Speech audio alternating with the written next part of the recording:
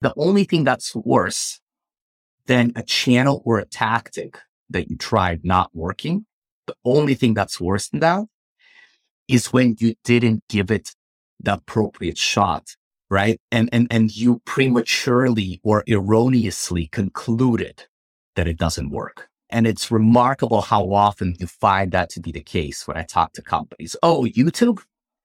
We tried it. It doesn't work. I'm like, okay, can I see what you've tried? And then you look at it, and you're like, oh, this thing was not designed to even have a shot at working from the get-go. Yuriy Timen is a full-time advisor to companies looking to figure out their growth strategy. And he's worked with companies like Canva, Airtable, Otter, Whimsical, Hims, Flow Health, and a dozen others. I know a number of founders who have worked with Yuriy, and they all tell me that he transformed how they think about their growth. Before becoming an advisor, he spent 9 years at Grammarly, where he led growth and marketing and helped turn it into the household name that it is today. In our chat, we get incredibly tactical about all of the ways that you can grow your product, including when and how to invest in virality, SEO, and paid growth, what's changing across each of those channels, and the most common failure modes for B2C startups. This is the most tactical and actionable conversation I have had yet on how to grow your product, particularly a subscription product, and I'm really excited for you to hear it. With that, I bring you Yuriy Timen. Hey, Ashley, head of marketing at Flatfile. How many B2B SaaS companies would you estimate need to import CSV files from their customers? At least 40%. And how many of them screw that up, and what happens when they do? Well, based on our data, about a third of people will consider switching to another company after just one bad experience during onboarding. So if your CSV importer doesn't work right, which is super common considering customer files are chock full of unexpected data and formatting, they'll leave. I am 0% surprised to hear that. I've consistently seen that improving onboarding is one of the highest leverage opportunities for both sign-up conversion and increasing long-term retention. Getting people to your aha moment more quickly and reliably is so incredibly important. Totally. It's incredible to see how our customers like Square, Spotify, and Zora are able to grow their businesses on top of Flatfile. It's because flawless data onboarding acts like a catalyst to get them and their customers where they need to go faster. If you'd like to learn more or get started, check out Flatfile at flatfile.com/Lenny. This episode is brought to you by Modern Treasury. Modern Treasury is a next-generation operating system for moving and tracking money. They're modernizing the developer tools and financial processes for companies managing complex payment flows. Think digital wallets, fiat crypto on-ramps, ride-sharing marketplaces, instant lending, and more. They work with high-growth companies like Gusto, Pipe, ClassPass, and Marqeta. Modern Treasury's robust APIs allow engineering to build payment flows right into your product, while finance can monitor and approve everything through a sleek and modern web dashboard. Enabling real-time payments, automatic reconciliation, continuous accounting, and compliance solutions, Modern Treasury's platform is used to reconcile over $3 billion per month. They're one of the hottest young fintech startups on the market today, having raised funding from top firms like Benchmark, Altimeter, SVB Capital, Salesforce Ventures, and Y Combinator. Check them out at moderntreasury.com. Yuriy, welcome to the podcast. Thanks for having me, man. This is great. It's even better for me. All right. So I'm going to give a quick bio. Let me know if I missed anything really important. You were head of growth at Grammarly. You spent 9 years there kind of doing all the things that helped turn that company into the killer product that it is today. You left that, I think, a couple years ago. Now you're advising companies mostly full-time, I think mostly on growth strategy, and I think mostly consumer startups. Is that about right? A couple of super critical corrections. Number one, it was only 8.5 years. Okay. Usually people round those up. I'm impressed that you get accurate. I figured 8.5 is long enough. So I'm not sure I want to round up to, I know, but I'm kidding, obviously. That's largely it. Grammarly was a hell of a run, and trying to take a step back from that, and that stepping back has kind of taken on a life of its own, vis-a-vis advising. How many companies have you worked with at this point, advised? And what are some examples, just like companies people would know? It's now been about, 2 years and 3 months since, my last day at Grammarly in an operating capacity. I've probably worked with maybe 15 companies in the last, 2 and a little bit of years. Obviously, not all at once, right? It's usually 4 to 5 at any given point in time. But some of the ones that I've really lucked out with in terms of getting aligned with, companies like Canva, Airtable, Hims and Hers in the personal care space. There is Otter.ai. Who else? Flow Health, the world's most downloaded period tracker. I use that for my wife. It's handy. Good. Yeah.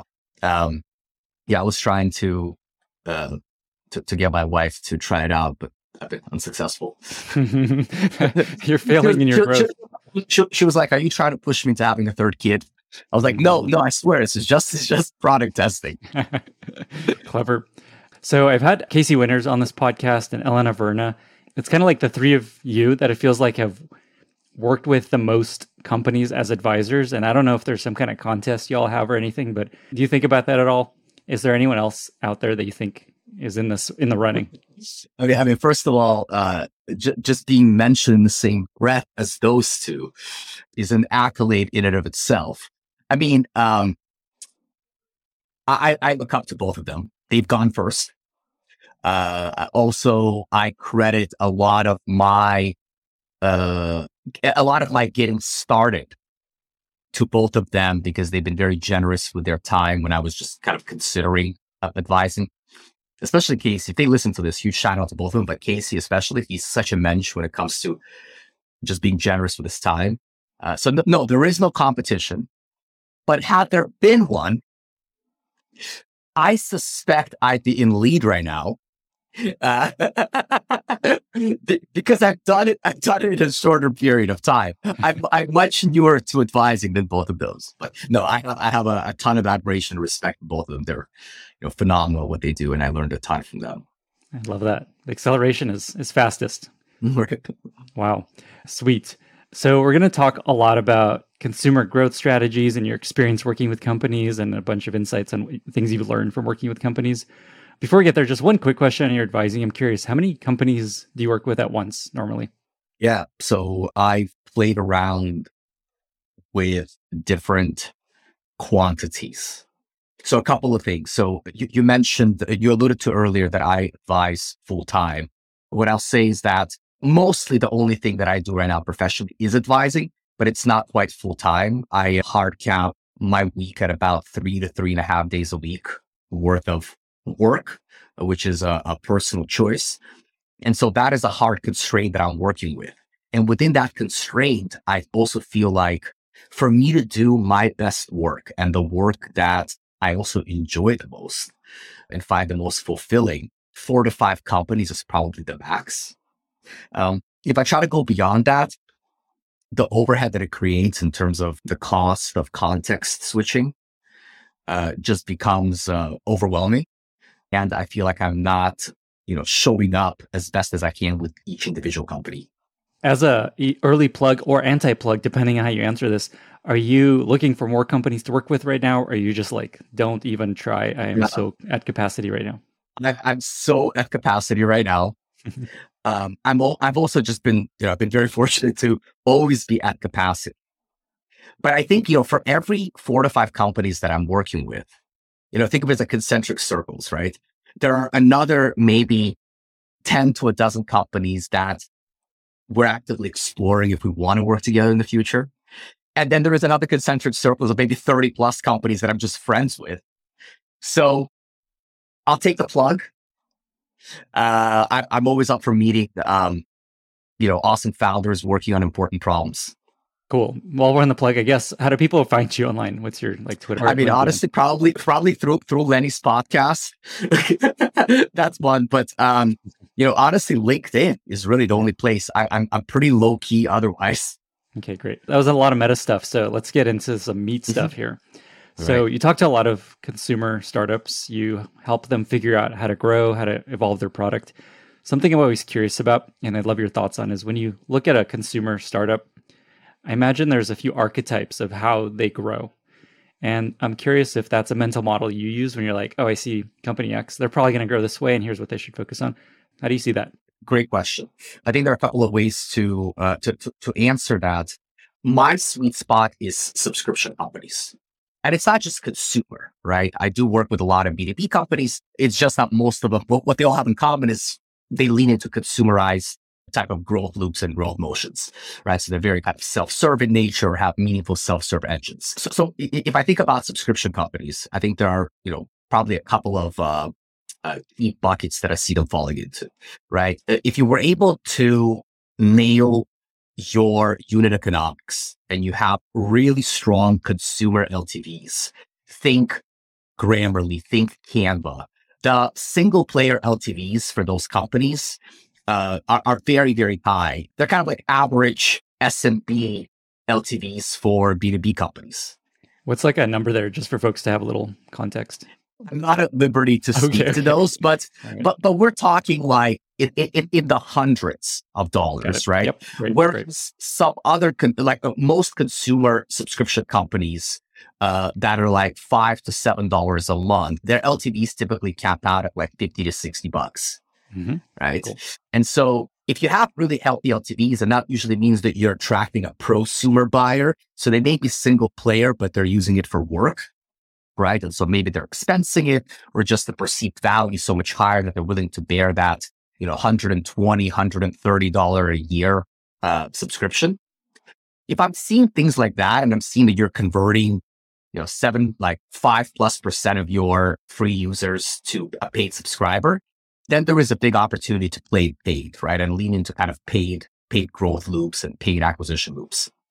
There is another archetype, which is, if there are network effects, for instance, you don't find it as much with kind of like, single player consumer subscription companies, but obviously, social media consumer companies, there may be a strong referral angle, viral loop angle.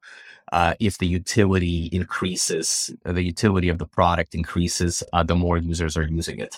Another archetype I see are companies that can lean into SEO very heavily, especially if there is like a long tail programmatic angle. Take Canva, for instance, right? Their biggest initial growth loop, and I think this is public knowledge, was their long tail SEO strategy, where, any kind of design project that you could think of, you would search for, designing.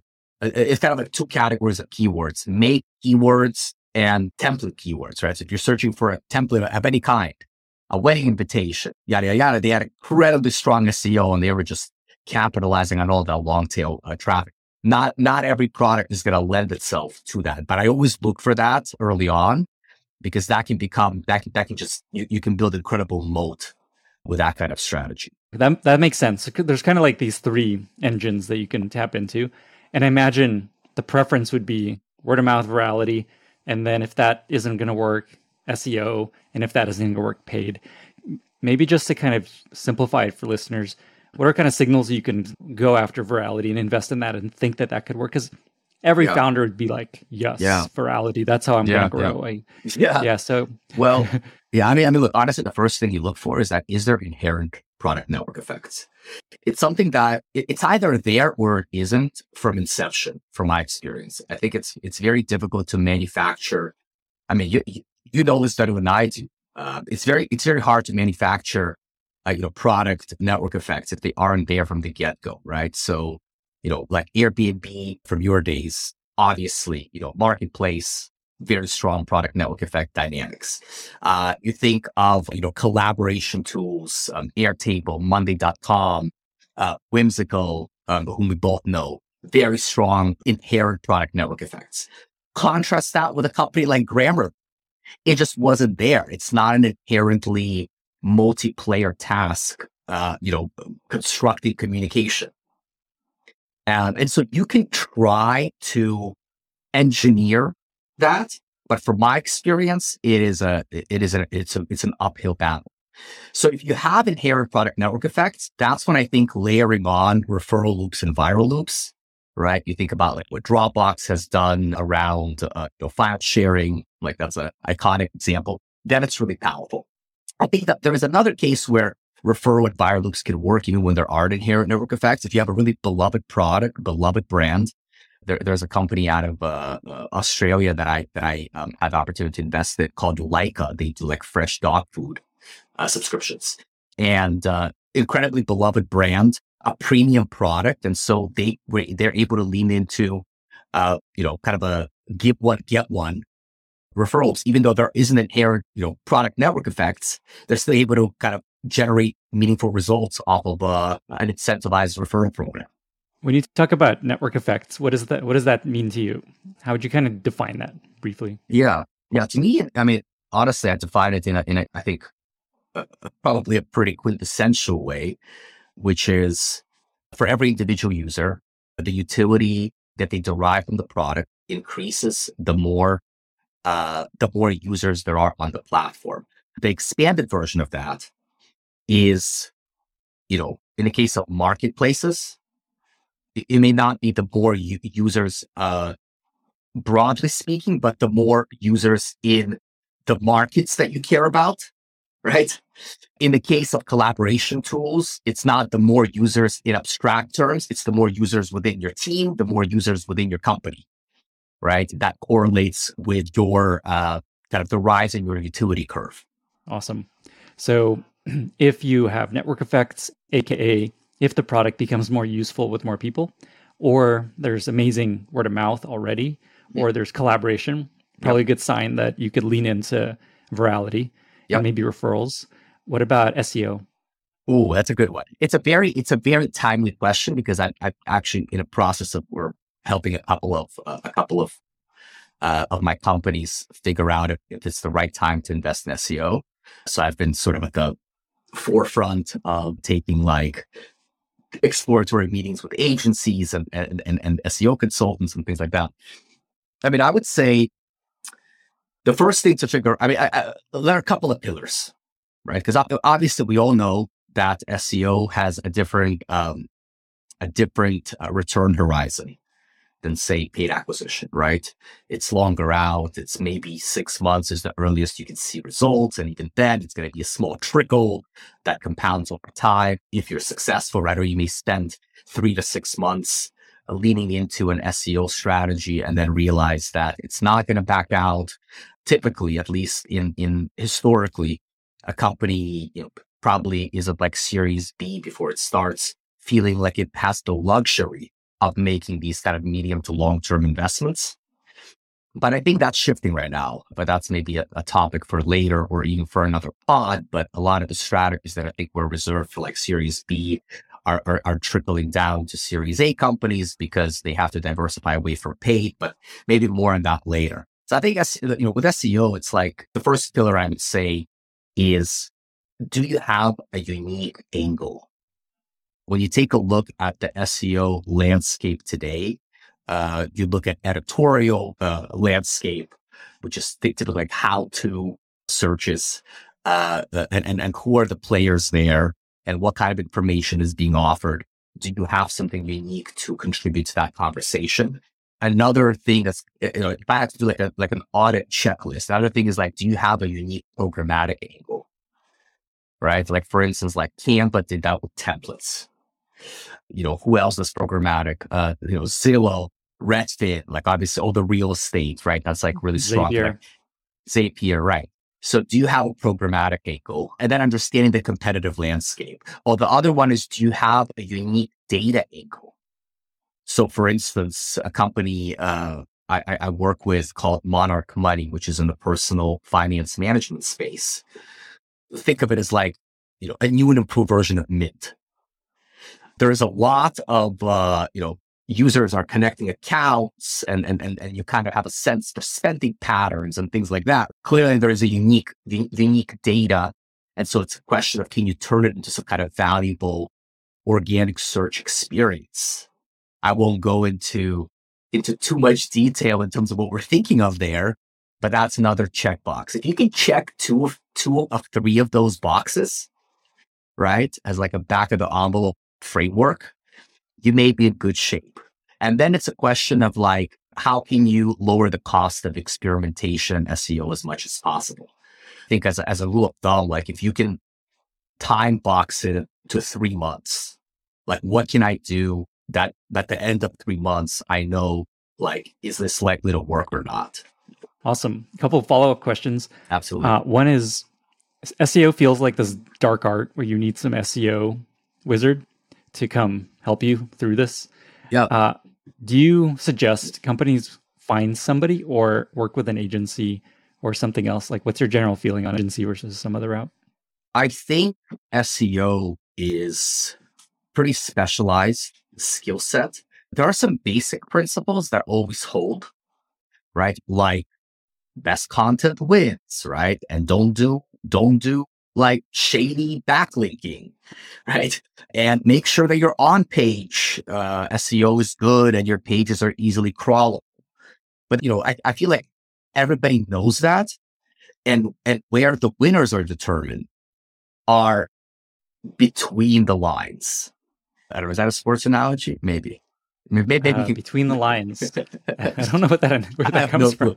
I don't know. Maybe But anyways, what I mean is that there is a lot of more nuanced SEO developments and angles where I think is where the opportunity really lies to differentiate yourself. And that requires keeping up with the latest algorithm changes. It's very hard to do that unless you are specializing in the art, right? Or the black magic of SEO. And so that's why I think getting an outside resource, at least for like an audit, is really helpful. Now, whether it's a boutique agency or, a solo consultant, I think that's more circumstantial. But I found like, at least with the companies that I've worked with, if we wanted to quickly vet the SEO opportunity, like I can do it in a very kind of at an amateur level, right? Just like plug things into like SimilarWeb and trying to figure out if the opportunity is there. But you can get these relatively inexpensive audits done from companies that you can then choose. Do I hire them to help with my SEO or not? But I think that audit is usually a very good use of time because they have templates. So what they can turn around, for 5 to 10K would take you many, many human hours to try to pull together yourself. Awesome. Are there agencies that you want to name that people can go check out, or would you prefer just to keep it from having? I'll give one plug.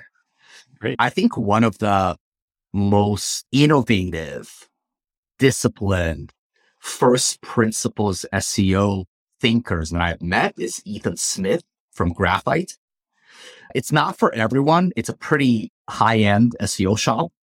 So I wouldn't send the Series A company there.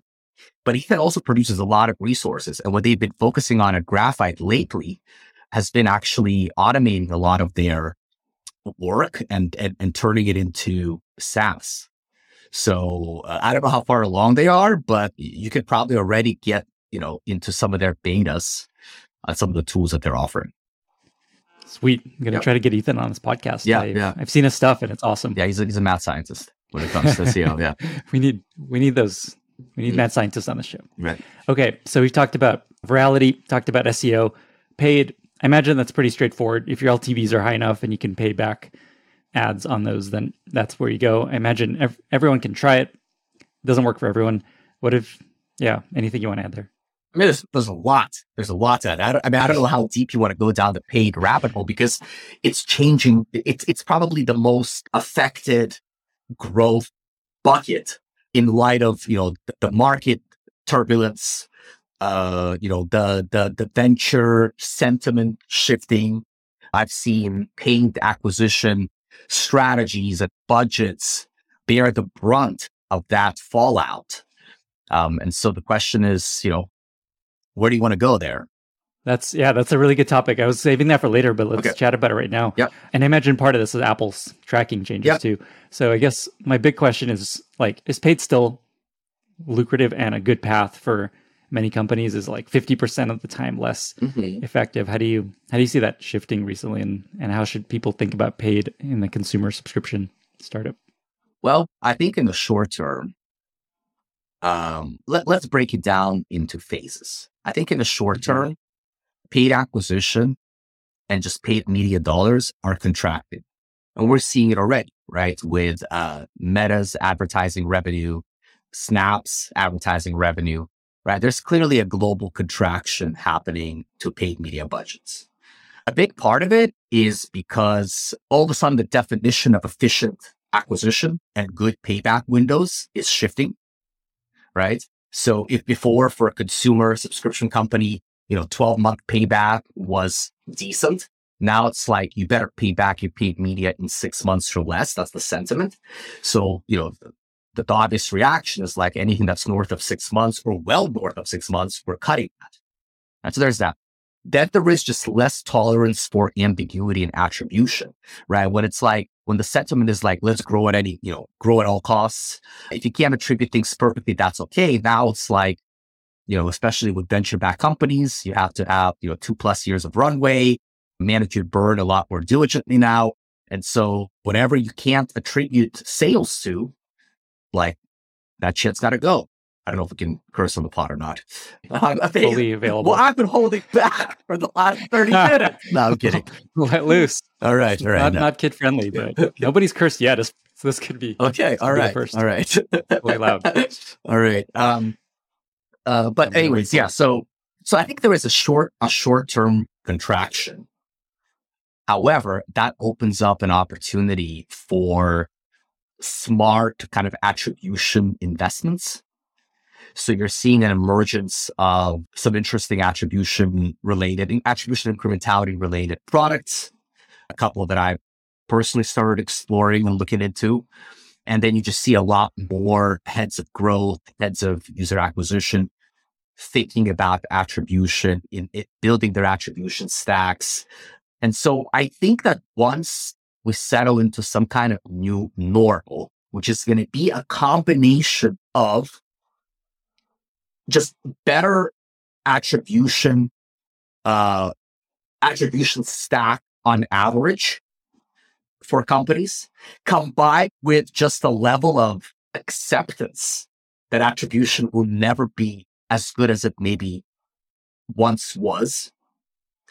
We're going to probably come out of that and you'll see paid budgets start making their way back. But even right now, during contraction, there are going to be some winners.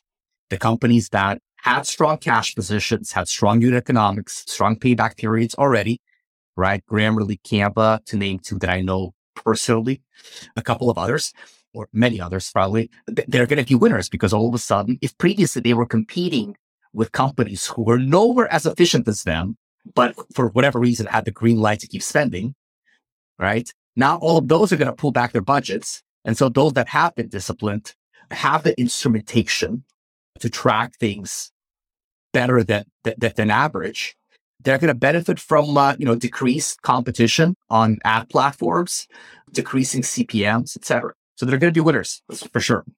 Wow. I haven't heard this perspective. It's so interesting that the fact that it's gotten harder is creating new opportunities for companies to do it better and more intelligently. You mentioned a couple tools, products that you found to be potentially helpful in this. Is there anything you could mention there? Yeah. I mentioned a couple that I've kind of connected with in the last couple of months. So, first of all, media mix modeling is making a comeback, which is, something that kind of got popularized in the Mad Men kind of advertising era of the 50s, right? Pre-digital. And that's how people, that was basically the methodology. I can't speak to the specifics there. The science is a little bit, I'm out of depth there, but it was basically, a way to use some data to determine a budget allocation across channels, right? At the time it was probably, newspapers and billboards, et cetera. It was leveraging data to some extent. You were doing it maybe on a quarterly basis. And then you would only update it every quarter. There was no way with media mix modeling, there was no way to adjust budget like in quarter, right? Because you weren't getting the data feedback loop that frequently. But media mix modeling is now making a comeback because there are so many offline channels that are part of folks' channel portfolio today. And then plus a lot of the online channels are becoming less trackable, right? Meta, for instance, right? With the iOS 14 shift. And so media mix modeling is making a comeback. And the company that's leading the charge of bringing the media mix modeling methodology of like the traditional advertising era and ushering it into the digital world is a company called the Recast. Recast, yeah. So I've heard really good things. I haven't tried them with any of my companies yet, but there are a couple that are on the horizon, hopefully. Just to double click there for a moment, is that still useful if you're not doing TV and other forms of advertising? I think it's still, like if you're just doing... I think it's useful if you're spending a considerable amount. What's considerable? I'd say north of 100,000 a month on paid media. Mm-hmm. And if you have some level of channel complexity, so you're not just on Google or on Facebook, but maybe you're on 3+ channels, then I think it still makes sense. The other ones in the incrementality space, they have very different methodologies, actually, because at the end of the day, this may be obvious to folks, but maybe some will find value.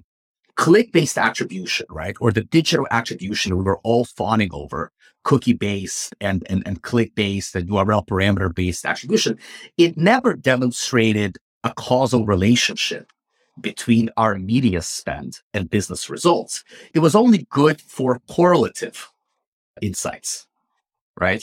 And the only way to determine causality is through like real, controlled experiments, randomized control experiments through incrementality testing, which is typically really hard to do cleanly.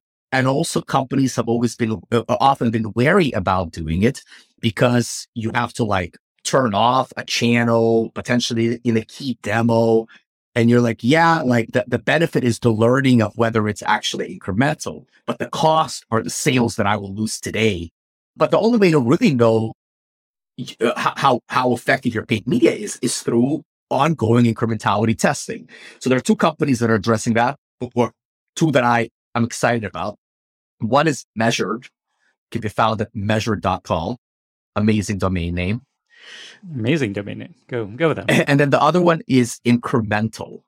But Incremental, no vowels except the last A between the T and the L. Excellent. Great job. So many free plugs today. Yeah. I love it. It's great. This is what people need, right? They're just like, okay, what do I actually do? And so the more it's clear what to actually try and how to solve these problems, the more people can actually make change. I had a couple questions here that I wanted to follow up on. One is, founders might be listening to this and they're like, amazing, okay, we're going to grow. There's 3 ways to grow. Let's do it all. Let's get someone on SEO. Let's get Jane on paid. Let's get Fred on virality. There we go. So in your experience, is it smart to focus on one and then expand down the road, or try them all, see which one works best? How do you advise companies to think about these options? I would say focus paired with rapid iterations, right? Mm-hmm. With limited resources, naturally, you have to practice some form of essentialism and ruthless prioritization. But at the same time, the clock is always ticking, right? You have burn. There is a finite number of tries that you have at finding what works, right? What's going to help you unlock the next level of growth, right? Get to the next funding round, right? Extend your runway. And so I think either one taken to an extreme, focus or trying multiple things, is not a good thing, right? And just in case it's not obvious, right? If you focus on one thing and it ends up being the wrong thing, you've wasted really valuable time. And now you have, so much less time left to find something that does work.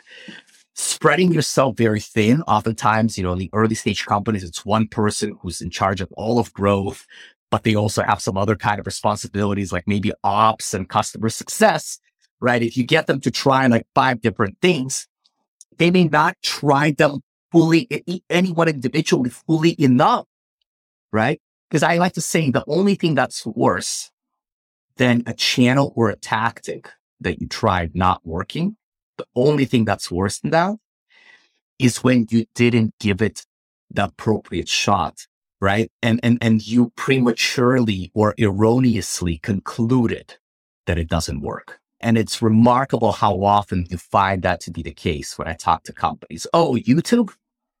We tried it. It doesn't work. I'm like, okay, can I see what you've tried? And then you look at it and you're like, oh, this thing was not designed to even have a shot at working from the get-go.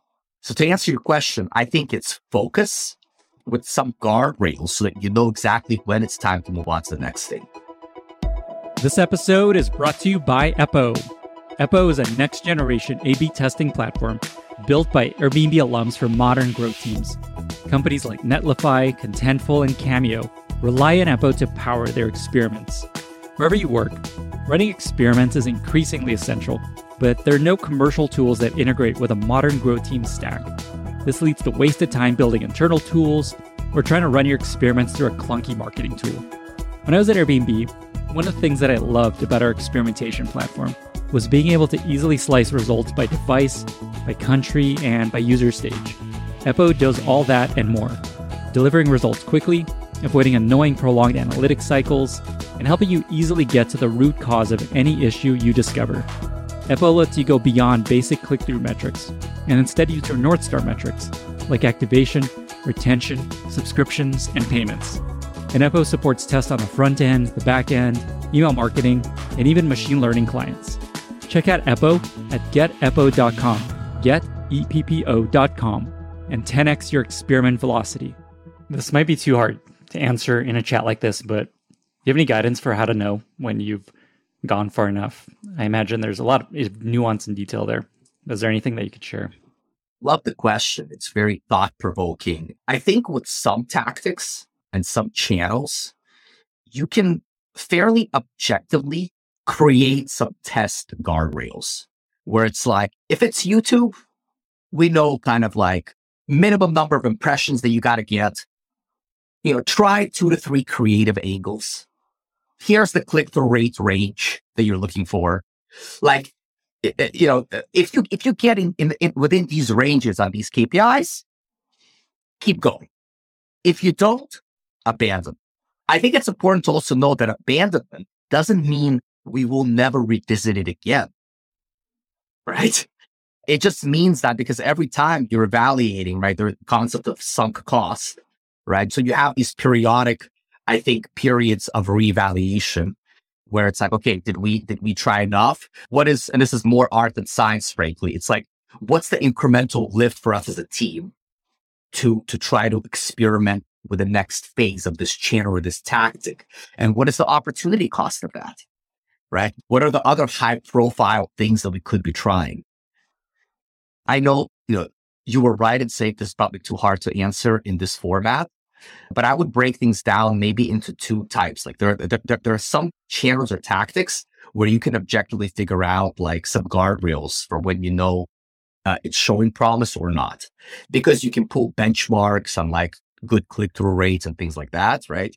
Then there are other tactics where you just have to exercise more judgment outside of benchmarks. Awesome. Yeah. That was actually really valuable and very challenging question to try to summarize quickly. So thank you. One more quick question along these lines. So you talked about these 3 broad ways companies grow. Oftentimes a couple of them work. Something I've seen, and I'm curious if you agree, usually one is like 80% of your growth, and then you layer on a couple more to optimize. Is that what you see? Yes. I think companies that we know and admire and reference in case studies or in podcasts such as this one, from the outside looking in, you oftentimes assume that it's a highly diversified growth engine. I have to say it's often not the case. Definitely the 80-20 applies. There's usually some kind of strategy that's working overwhelmingly well. And there is a scramble internally to minimize reliance on that one thing and on the discover/unlock the next step function, the next growth horizon, right? In the case of Grammarly, it was performance marketing, kind of over-reliance on performance marketing during, part of the company's life cycle. And so it was like, okay, this thing is working. It's efficient. So you don't want to stop pouring fire on it, but you're also thinking, months and years ahead, what kind of risk does it open you up to? And so there's a scramble to find. And Grammarly's been successful there. With Canva, it was the SEO angle, right? So for them, that was working really well, which is more defensible than paid. right? That's sort of like long tail programmatic SEO angle. But look, you're always susceptible to Google algorithm updates, right? And so how do you de-risk yourself from that? But to your point, yes. And I think that surprising thing to people probably is that it's also the case with some later stage companies. It's not just early stage companies that are kind of like one trick ponies. Sometimes it's later stage companies as well. What this makes me think about is there's kind of these three phases to growth. There's the kickstart phase where you're just doing a bunch of stuff, trying to get things moving. Then there's that you discover your first main growth engine.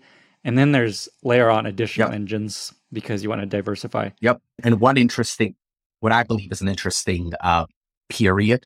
And a lot of it is gut feel, right? And I try to direct companies, like I encounter sometimes early stage companies when one thing is working well and they're already worried about over-reliance and they're starting to talk about diversification.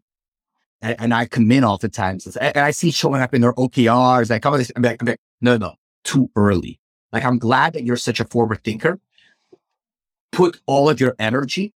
Like, sure, this one tactic is accounting for, say, 80+% of your new user acquisition, but your user acquisition is still small, right? So like, don't get distracted with diversification. We'll get there.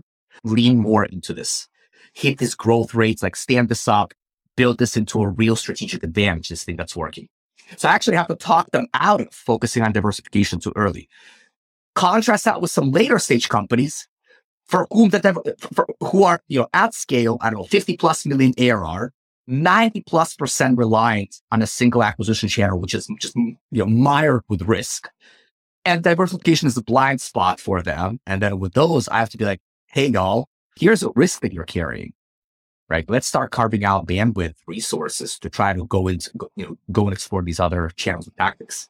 That's such an important point. It reminds me, Casey has this hilarious line that he uses that the money's always in the banana stand, or there's always more money in the banana stand from Arrested Development, that basically your growth is probably going to come from the same place it's already come from. Yep.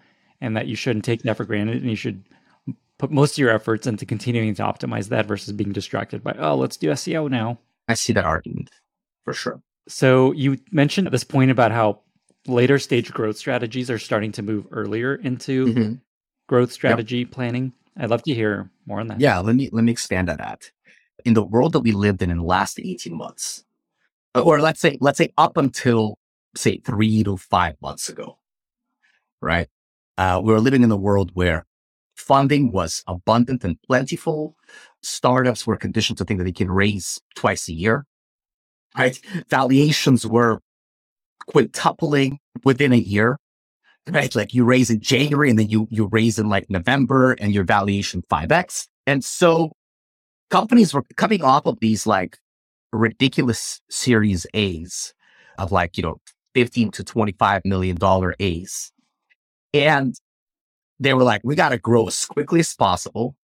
What can we activate to give us immediate return? And the answer is almost always paid. That's what's going to give you, especially if you're thinking you want to go back to raising, less than 12 months later. That forces you to focus on very kind of short-term tactics, short payoff tactics. And so things like SEO, there was no room to think about that for early stage companies. Because like payoff is going to come like, maybe in like 12 months in terms of meaningful payoff. We care about getting to the next round and maximizing our valuation between now and then. SEO is for the grown-up companies, right? When we're that, we can think about it. And they were getting this reinforcement from everywhere, from peers, from VCs. It's like, it's growth, right? The growth at any cost. I think what happened now, and we'll see where things stabilize, because I think we're still in the midst of a little bit of chaos. What's happening now is the same VCs, right, are saying, okay, it's now survival. You have to extend your runway, minimize burn, hibernate if you have to. And all of a sudden growth, whether explicitly or, via inference, becomes kind of a secondary objective, especially for all these companies that are far from being cash flow positive, right? They have to figure out how to stay alive and not have to go back to the market and be sort of a victim of shitty terms. And so I feel this is me extrapolating because venture capitalists didn't actually tell me this, but I'm extrapolating that growth is a secondary objective now. It's really focusing on sustainability, unit economics, extending the runway, controlling your destiny, getting to default alive, right? And all of a sudden, it's like, okay, plus paid is a lot less attractive now. We can't afford to be acquiring users at like LTV to CAC 1-to-1, right? Like that's now a no-no. And so SEO is now becoming more attractive because you're like, once you got your burn under control and you're thinking, okay, we saved all this money by reducing our paid budget, we're cutting it entirely. Like, how do we put some of those resources back to work? And all of a sudden, SEO starts looking a lot more lucrative because it's almost like you took the urgency of like grow at any cost in the next 6 months. You took that out of the equation. So now it's like we're in a position where we're gonna, we don't have to go back to raising, 12, 18, 24 months. We have, 18 to 24 months worth of runway. And now companies are starting to think more in terms of, building more sort of sustainable and defensible growth initiatives. Fascinating. And as much as people may want to do SEO, like we talked about earlier, it doesn't mean they will be able to pull it off, right? Because there's these things that have to be true for your type of company. And yes. Yeah. Going back to a point you made earlier about paid being a really interesting opportunity right now because it's become harder.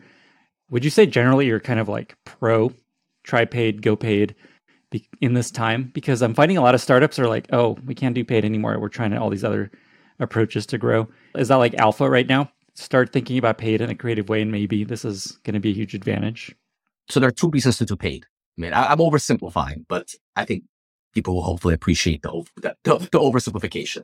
Number one, because it actually like drives returns at efficient unit economics, whatever that may mean for your company, your business, your industry.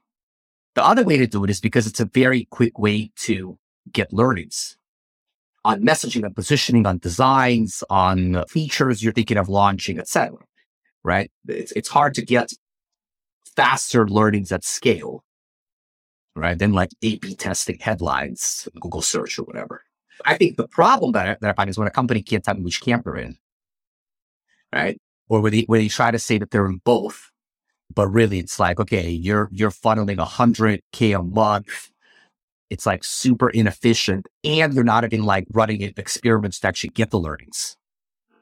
I can assess a company, like even if I don't know the industry as well, based on like just seeing their funnel performance, right? Their conversion rates, their retention curves, their LTVs, understanding their churn. I could say whether they stand a chance at making paid work as a former strategy, right? So not just a learning mechanism, not just a kind of a feedback engine, but actually a profitable at delivering acquisition channel or strategy. And if I see that they're not there, right, because the funnel doesn't convert well, the users don't retain, the LTVs are too low, then I say, hey, it's not time for paid. Maybe carve out a little bit of budget if you want to quickly test, positioning and things like that. But it's just too soon. But if instead I encounter a company that has really healthy conversion rates, strong LTVs, I do a little bit of competitor research, and I can see where the opportunities are, which channels are less saturated than others, then I may say, hey, it's worth a go. And also just seeing the bigger picture of their financial health. How much runway do you have, right? What does your monthly burn look like? Right, because paid is like cash going out the door. Yeah. And it will return, hopefully at some point, might be 6 months, might be a year. And so that's a real constraint. You mentioned onboarding and funnel conversion. 2 questions there. One, do you have kind of a heuristic of like, here's good for conversion rates? Is there something that you think about there that you could share, or is it very case dependent? I think it's case dependent, but it is. It's not even case dependent. It's category dependent, right? So it's not that every company is its own case, but it's like, we got to know about what buckets we're talking about, right? I will say that let's say if we talk about prosumer freemium SaaS, a la Grammarly, a la Canva, Whimsical, InVideo, things like that. Yeah, I can confidently say that like a healthy, website visit to a free user, a free account creation conversion rate is probably like in that 20 to 35% range. from landing on the site to signing up? From landing on the site to like a free user at scale. Earlier stage, if you have really strong product market fit with some kind of small audience segment, that conversion can be 40 to 50%. But as you go broader, it will probably asymptote at like 25, 30%. What about like a conversion, from if you're a freemium from like a free user to a premium account or a paying account? I think anything under 5% is not gonna work long term. Like regardless of how big your top of funnel is. Like you may get to some point, but like for you to remain an independent company, continuously growing, pre-IPO, like I don't think it's gonna happen. It's gotta be north of 5%, ideally like north of 7%. Wow. Super handy. On the onboarding point, what's your thoughts on investing in onboarding and that part of the flow? Like how often is that a fruitful area of investment? Almost always. A lot of my work is in that sort of prosumer space. So the products tend to be more complex, right? Airtable, Whimsical, Canva, video, right? They're very robust products. And so it's very easy to get lost in their editors, right? And I think what all of those companies are trying to do for their respective verticals and use cases is they're trying to democratize access to, things that previously you have to rely on professionals for, right? Maybe, in the case of Airtable, it's your engineers, right? In the case of Canva, it is, professional graphic designers. In the case of video, it's professional video editors.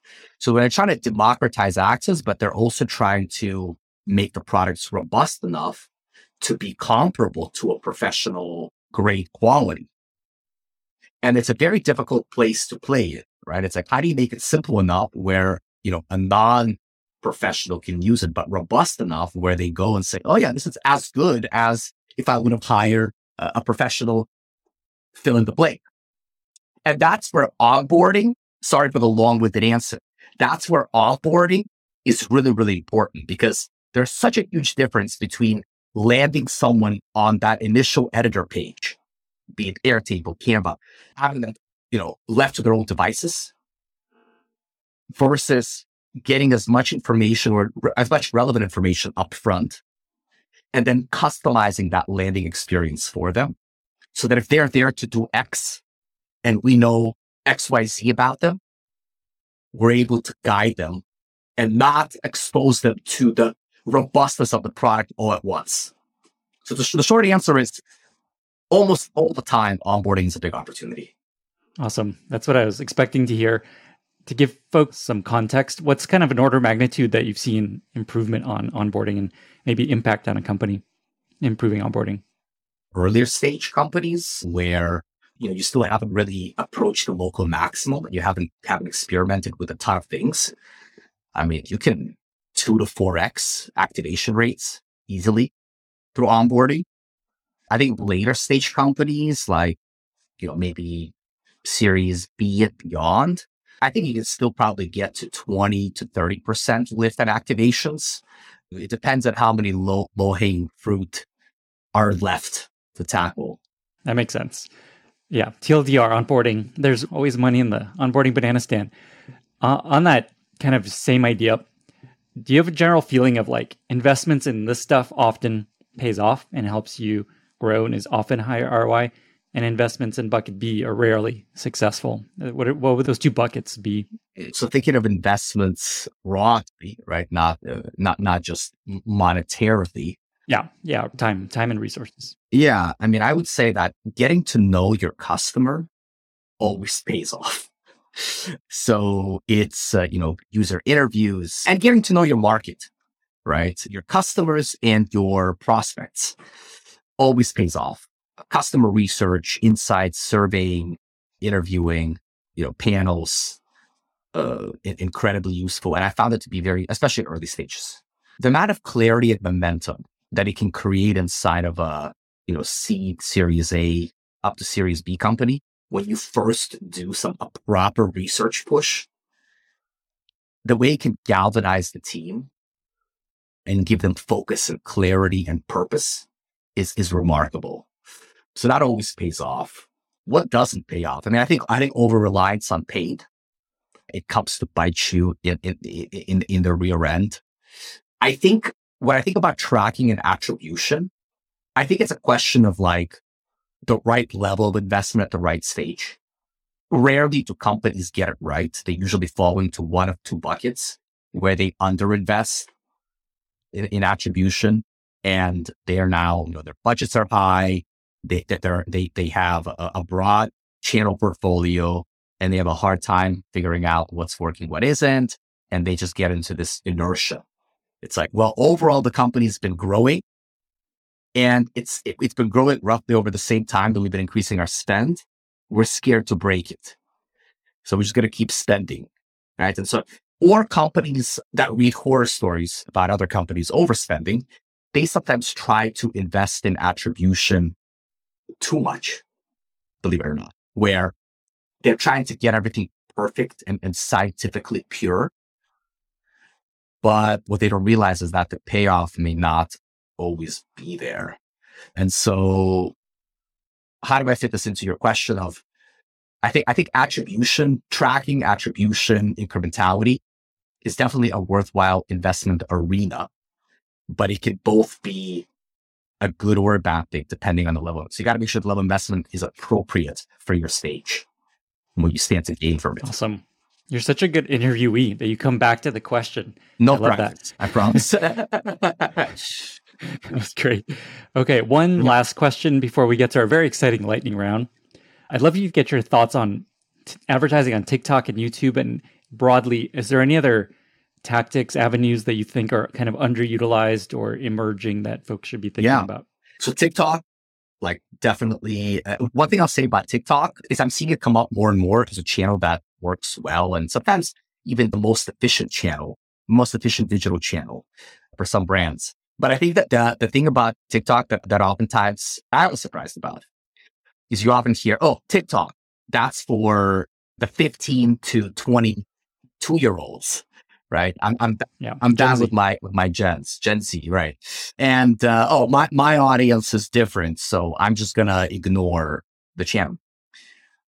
TikTok has so many users, and it's still so relatively unsaturated with advertisers that like your audience is on there. Like you'd be surprised. Like, I've worked with brands that, their core demo is like 40 plus, married, making 200K plus in household annual income. And you wouldn't think that demo is on TikTok, and it is. So that's one point about TikTok. Other channels, I mean, I think out of home is still not getting enough love. Podcasts, okay? Yep. Sponsor this one. There we go. You heard it from Yuriy. Direct mail. What has happened? They've gotten better with attribution. Because before, a lot of those channels were written off as sort of like, look, attribution is just too hard on there. And attribution is so good and reliable on digital, right? So that gap, that canyon that existed in attribution capabilities of online and offline deterred a lot of people from offline. Today, offline has gotten better at attribution and at positioning themselves as being able to do attribution, but also online attribution has deteriorated. So all of a sudden, that argument kind of slimmed out a little bit. And I'm seeing offline get a lot more traction, and podcasts especially are actually very, very performant for a lot of brands. Yeah, those are a couple of things that come to mind. Those are great. Happy to hear the podcast piece. Mm-hmm. Excellent. And then I'm an investor in a startup that did a big at-home campaign, and they just told me that it was like a 10-to-1 positive ROI on the deals that they got out of it. So I've been seeing that too. And that's such a good point that the measurement and attribution on online has come down, where it maybe makes more sense to try stuff like that. Amazing. All right. Are you ready for our very exciting lightning round? I'm going to ask you 5 questions, I think, and then just, let's go through it quick. Let's do it. Let's do it. Okay. What are 2 or 3 books that you recommend most to other people?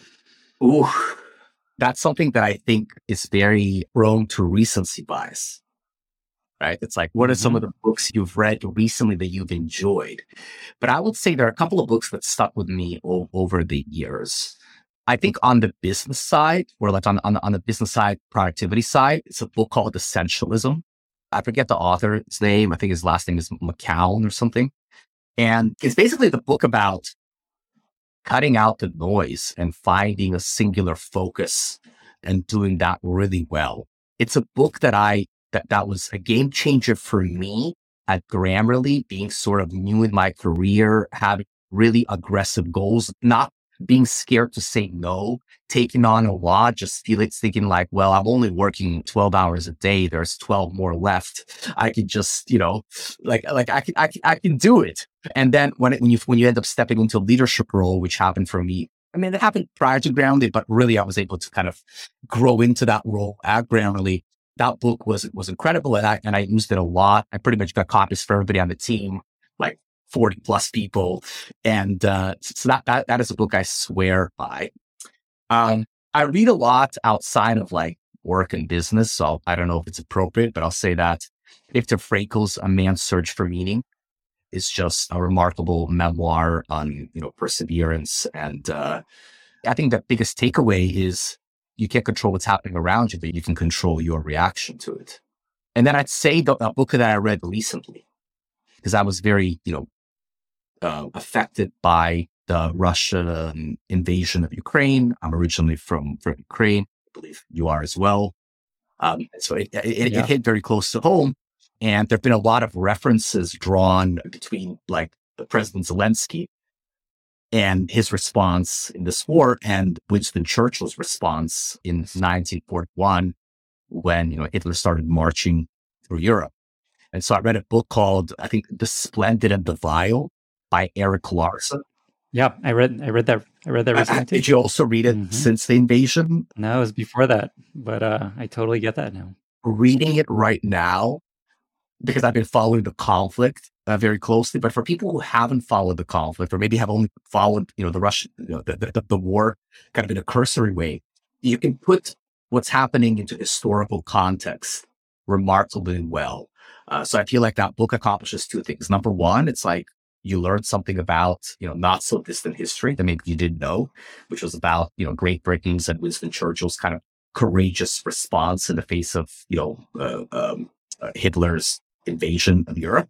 But you also can draw so many parallels to what's happening today. And hopefully that helps us understand what's at stake. Not to end on too grandiose of a note. We'll go less grandiose quickly, but I will add one thing that stood out in that book that is also true in the Ukraine is how during the firebombing of Britain, people are just like going out every day, going to clubs, still living their life. Today, and same things in Ukraine is, and not just Kyiv, but it's very live. I love that. Okay, we'll move on to less serious stuff. Maybe.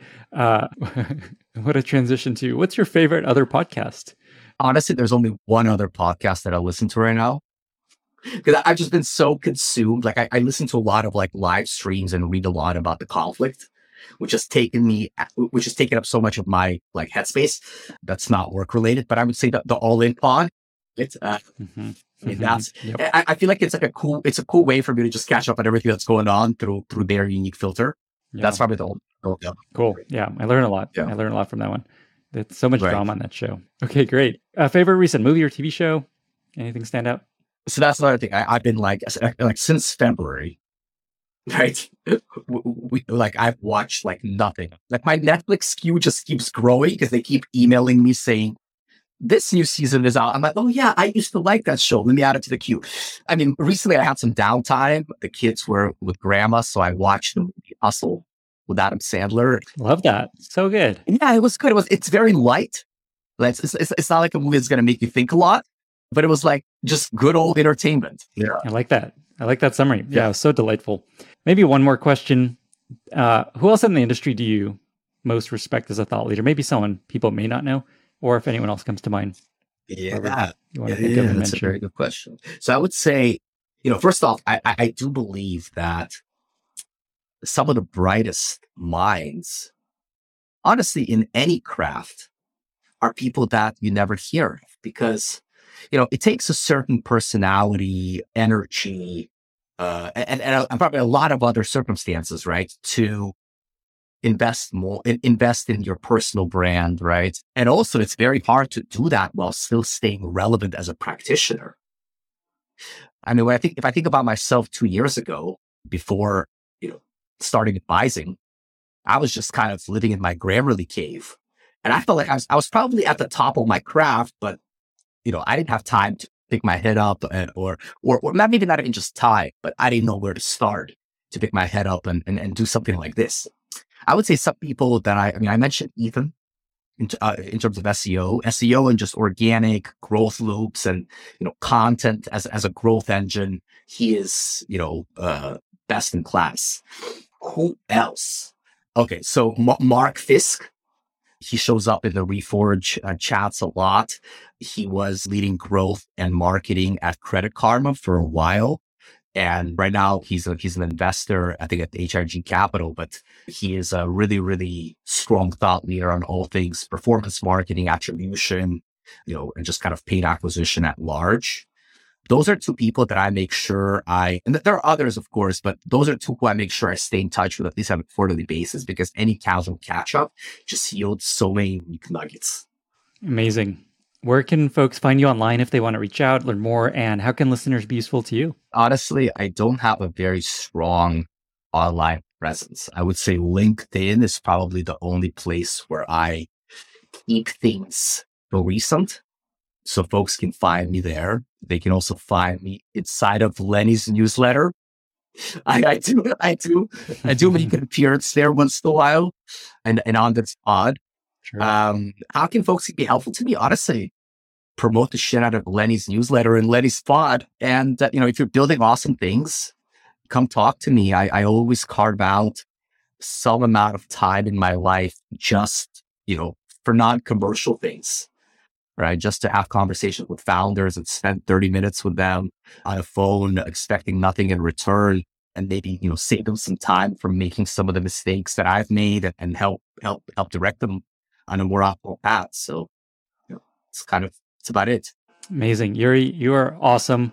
Thank you so much for making the time to do this. I learned a ton. I can't wait to get this episode out. There's just so much meat to this thing.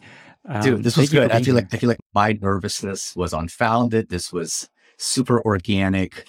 You are just as welcoming as you are outside of the pod. So yeah, thanks for having me. Thanks, Yuriy. Thank you so much for listening. If you found this valuable, you can subscribe to the show on Apple Podcasts, Spotify, or your favorite podcast app. Also, please consider giving us a rating or leaving a review, as that really helps other listeners find the podcast.